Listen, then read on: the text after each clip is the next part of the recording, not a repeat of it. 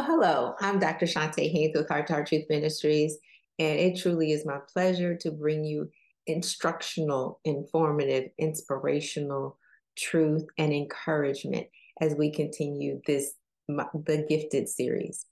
So let's go ahead and jump right in and bow as we go before the throne. Most gracious and heavenly Father, God, we do thank you, we bless you, we honor you for all that you have given, all the gifts that you have given, the uniqueness in which you called us into, how you created us, God. We just ask for more information so that we walk accordingly.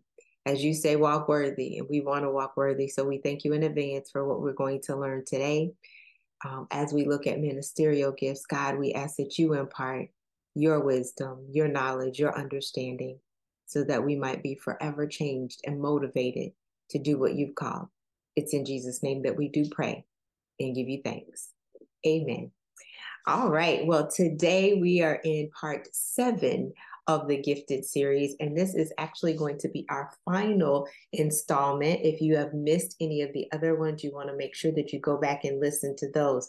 We believe and we recognize that everyone has been given a gift. Today, we're going to talk about the ministerial gift. So I'm going to Ephesians chapter number 4, beginning at verse 10 through 16. And again, I'm reading from the Holman Christian Standard Version, so it might sound a little bit different.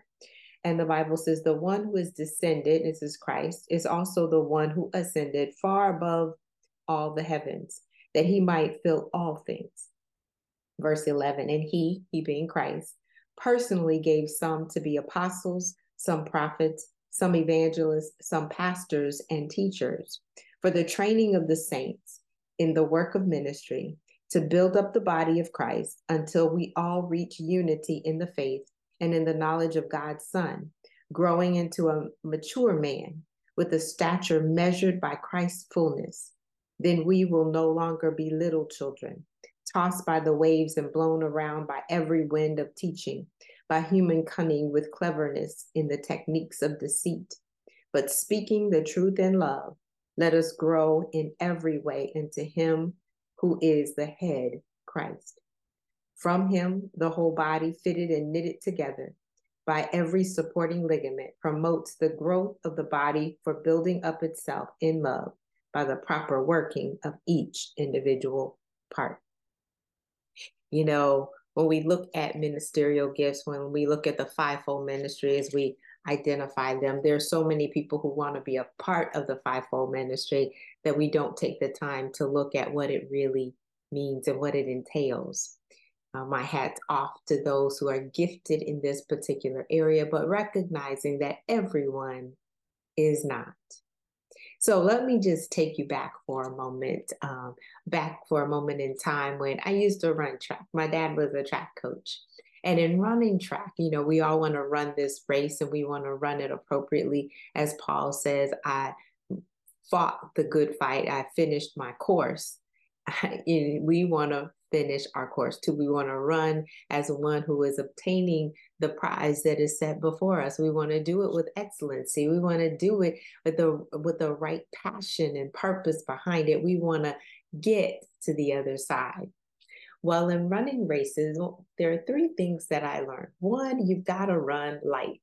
Oh, lay aside every weight that so easily besets you, right? At sin that so easily besets you. You've got to lay that aside if you're going to run the race appropriately and others are going to follow you. But secondly, there was a handout because I used to run relays.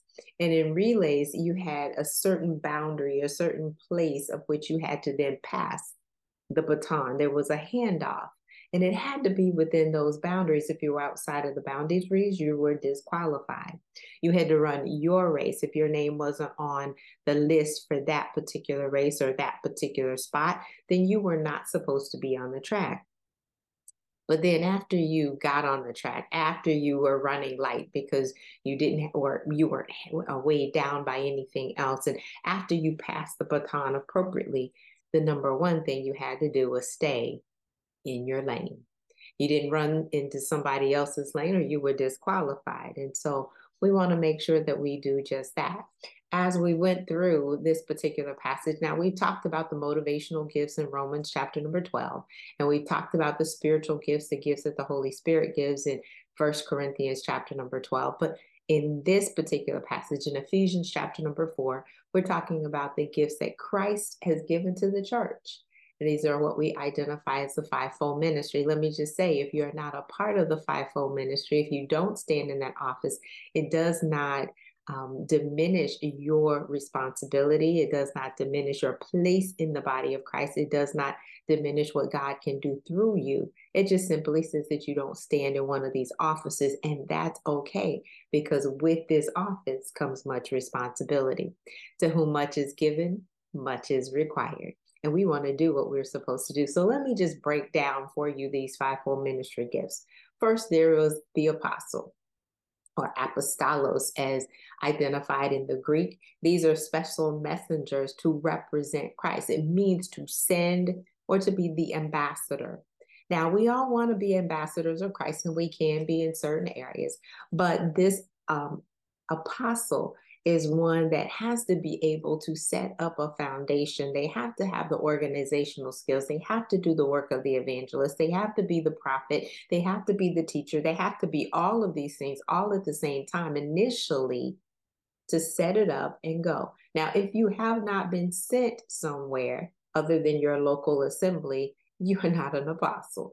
I'm just telling the truth in love. Did it not say this? Speaking the truth in love, lovingly, I'm saying to you, if you happen to be pastoring, there is nothing wrong with you being a pastor. That is a title, that is an office that is given by God, and it is honorable. You don't have to then change your name to apostle or bishop or anything else like that. An apostle is one that is sent to other locations where there is not an established location, an established understanding of who Christ is or what God has done. So don't water down this assignment. It's if you are then identified or assigned to a specific congregation, don't water it down. Apostles, we talk about the 12 apostles, and they're only going to be those 12 apostles. Those were original disciples of Christ. And Paul takes that place of Judas that is no longer. They are the original apostles. Christ called them apostles. And they're the apostles of the Lamb. There are not going to be any additional apostles of the Lamb. So let's just get that one straight. That would be a false teaching. There will be some other apostles where God has sent some people to certain third world countries in many instances, or places where there has not been an establishment of Christianity. So I want to just bring to your attention Ephesians chapter number 2, verse 20. It identifies that these apostles and prophets build a foundation. This is built up on the foundation of the apostles and the prophets with Christ as the chief cornerstone. So if you're not building a foundation somewhere, then that's not you. If you have not built anything, or you do not have the qualities to build or to set up, to instruct, to lead, or to lay a foundation, you just have not been called to this particular office. In other words, you have not been uniquely gifted to do this, and that's okay. There's a second one that is identified here, and that is the one of the prophet or prophetess. To tell beforehand is the definition. It's a foreteller of future events. In other words, God speaks through you.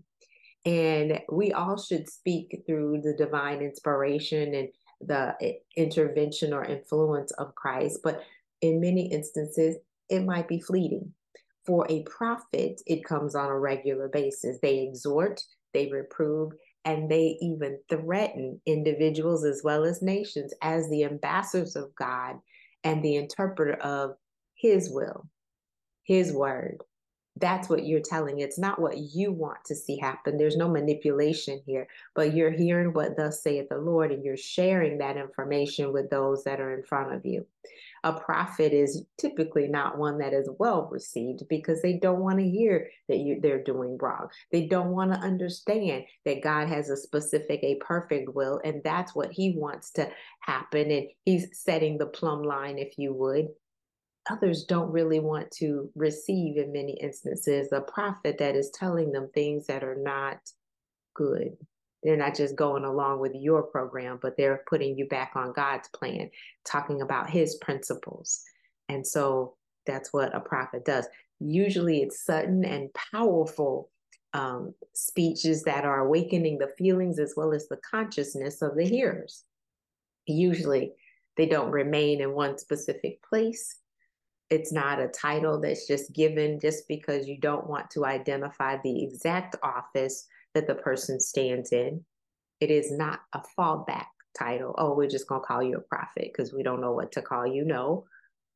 And it's not just every now and then.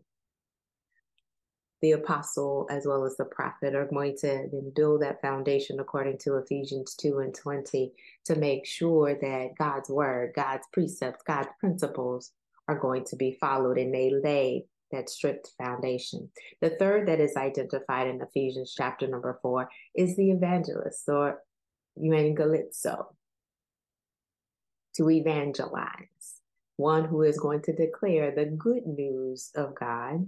They're going to have a good testimony. Go to Acts chapter number 7, a good testimony filled with the Holy Spirit and with wisdom. Everybody cannot serve appropriately. Most often, though, they're going to then be preaching or teaching to unbelievers. The whole point is they have one mode, one thought process. I want to get you saved.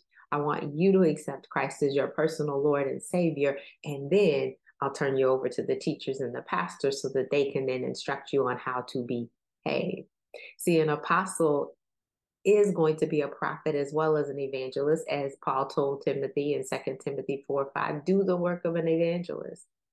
But it's not a fallback position as an evangelist. Just because you don't want to identify a woman in a specific office, don't just call her an evangelist if that's not what she does. I know. Apostles, prophets, evangelists. The third or fourth one is the pastors or poimen, meaning the shepherds. Those are ones who care for the flock of God. They're going to be there day in and day out. They're the ones that are overseeing them. They have a significant role, and it's not one that should be entered into lightly. Everybody is not a pastor, and just because you're married to a pastor doesn't make you a pastor too. Everybody wants to be in ministry, but it's not for the faint of heart. See, the pastor is the spiritual guide of a particular church, a particular congregation. Acts chapter number 20, verse 28, it says, and I'm going to read this one for you from the Holman Christian Standard Version. Verse 28 says, be on guard for yourselves and for all the flock that the Holy Spirit has appointed you to as overseers to shepherd the church of God, which he purchased with his own blood. The Holy Spirit is going to assign the right people to you. If he hasn't assigned anybody to you, then you're not pastoring. If he's only assigned your family to you, yes, you're supposed to shepherd your family, but that doesn't put you in the office of a pastor. Notice it says that you're an overseer of them. An overseer, when you look at it in the King James, it says the bishop or the overseer, and you have a bishopric. That doesn't mean that that is a title. Christ gives those 5 pastors, and the pastor title is synonymous with saying that you have the oversight over some. It is not for the faint of heart. I will tell you quick, fast, and in a hurry. I am not called to be a pastor. I'm not called to be a prophet. I am not necessarily called to be an apostle. That's not what he's called me to, because I recognize as a pastor, me, myself, I don't know about you, but you got to deal with pastors, a whole lot of different personalities. And if there were more than one of me in that same location, I'm not necessarily graced to handle that. And so you have to be graced, uniquely designed, and fortified to be able to handle the position of a pastor. Sometimes it's a thankless position. All the time it's a tireless position. And I honor those that have been called in any of these locations, but I also honor the pastors. The fifth one that is identified as teachers, and this is pastors and teachers, and typically pastors should be able to teach, but it doesn't mean that a teacher is going to be a pastor. Now, the teachers, didaskalos, is the ones who are going to teach or to instruct or to master something so that they would be able to then share with those that are learning to behave appropriately in the body of Christ. They are going to research. It's synonymous or correlates with learner as well as pupil as well as disciple. They give progressive instruction of God's redeeming purpose. You see, it is important that we have teachers because they're going to sit there with you in order to make sure that you truly understand. They will break it down in many different avenues if they need to, in order for you to then be able to walk out what you're supposed to. The Bible says, don't be just hearers of the word, but be doers also. Well, how can you apply if you don't understand? You understand because you had a teacher that taught. And see, a pastor that's standing in the pulpit teaching a message on a Sunday morning or giving a sermonic presentation is going to teach and break down some things on a specific topic for you. But sometimes they can't break it all down depending on the congregation or the level of the congregation that's in front of them. And so you need teachers then on the other side that are going to just help along with, sometimes we call them leaders, but they really should be able to teach. See, the whole point of these ministry gifts, and I wanted to bring out to you, is everybody has been gifted, and this is important, but there is a reason these 5 were given to the body of Christ by Christ. He says, I gave them for the perfecting of the saints, so that you can do the work of ministry. And in so doing the work of ministry, it's not going to stop at any specific time. He tells us specifically, let me go back to it. Verse 12, for the training of the saints, which is the perfecting of the saints in the work of ministry, to build up the body of Christ. They're edifying the body of Christ until we all reach the unity of the faith and in the knowledge of God's Son. Now, have we gotten there yet? No, we still need all 5 of those gifts. Growing into a mature man with a stature measured by Christ's fullness. So we need to be more Christ-like. Yes, in everything that we do. Verse 14, then we will no longer be like children. Why are we having these gifts in the body of Christ? So that we won't be tossed to and fro like children, going with every wind of doctrine, blown away by them with the cunning deceits that are out there. Verse 15, but speaking the truth in love. That's what an apostle is going to do, a prophet's going to do, an evangelist is going to do, a pastor is going to do, and a teacher is going to do. Speak the truth in love so that we can grow up in every way unto him who is the head, which is Christ.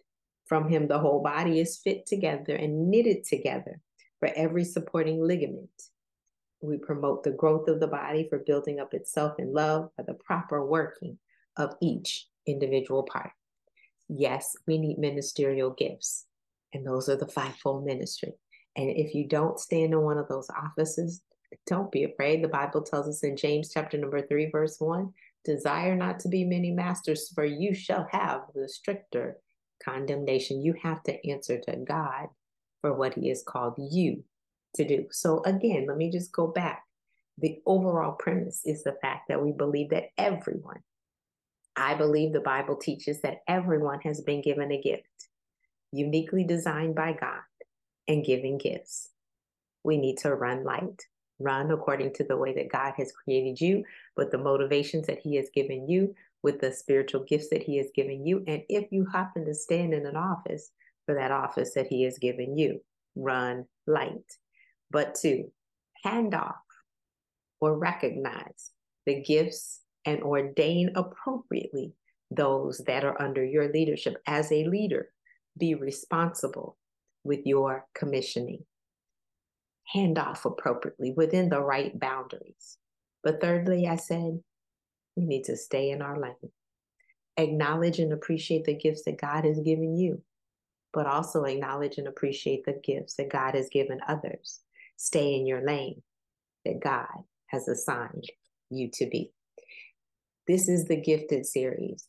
Go back and listen to the other gifts. If you are not in this gift, it is okay. Appreciate those that are.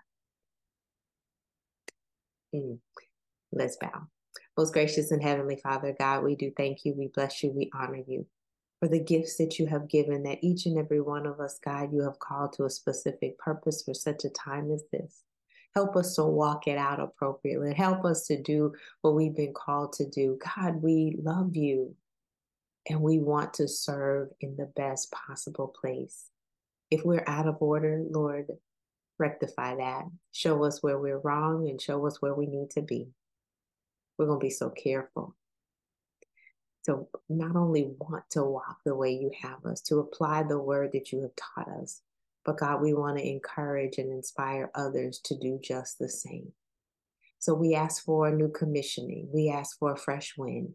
We ask for a fresh anointing. We ask for our passions to be stirred up. We ask God for our purposes to be revealed. We ask, Lord, that you would put us on the right path at the right time in the right place.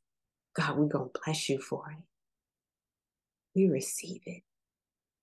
In the name of Jesus. Amen. All right, family, I'm Dr. Shante Haynes, and it truly is my pleasure. And I will tell you this. Let me just make this one statement. I do stand in the office of a teacher and recognize that. I don't stand in the other offices, but as a teacher, I do. I've been teaching theology for over 20 plus years, but at the very beginning of this, when I acknowledged my call to ministry, I happened to go to a ministry conference. And typically it is male dominated, and that's fine too. But they separated us, lay persons versus clergy. And if you happen to be a woman, you were only considered a lay person. And that's man's decision. Okay. And sitting in a specific classroom when we were going through methods of Bible study and breaking down the Greek and the Hebrew words and working all of that out, tense, voice, and mood, the whole 9 yards. The person that was teaching looked at me and pointed his finger like a smoking gun. He goes, I'm going to shoot that smoking gun. Women should not teach. And I just recently read this morning someone writing the same information, looking at Paul's teaching with a microscope and not really dissecting and looking at all of that. And he said women should not teach in the church or usurp the authority of a man. And he did say that, but you have to recognize the culture during that particular time, that women were seated in different sections and they were asking questions of each other because they could not hear since they were at the back. And he says, ask your husbands at home. But what happens to those who did not have husbands? They would have to ask their fathers or someone else to teach them because the men were sitting up close.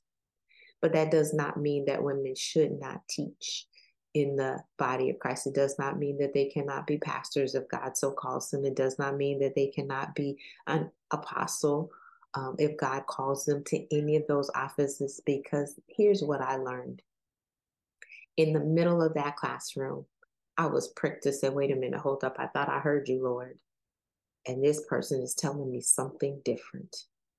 So I had to have a come to Jesus moment in that hotel room in LA. I sure did. I skipped lunch. Lord, I need to talk to you because I heard what you said and what you called me to do, but I'm hearing also what this other person is telling me, and it's not lining up, and I'm confused. And what the Lord told me is that he is sovereign. He decides which vessel he decides to use. And he knew that I was a woman before he called me to do what he called me to do. So I'm saying that for you as women, if you know beyond a shadow of a doubt that God has called you to a specific office with a specific gift, then use it. Don't allow anyone else to deceive you, for you to sit back, step back, sit down, and not let your voice be heard, because it's not your voice that you're speaking, it's God's. And I say that also to men, because in some instances, people will look at you and say, it doesn't look like, it doesn't appear that you are the person that should be in this particular position. But if God has called you, not your mom, not your sister, not your leader, not somebody else, but if you know, if God has called you, then you do what you're supposed to. Run your race, stay in your lane, and do what thus saith the Lord. I'm Dr. Shante Haynes with Heart to Heart Truth Ministries. Have a fantastic rest of your day.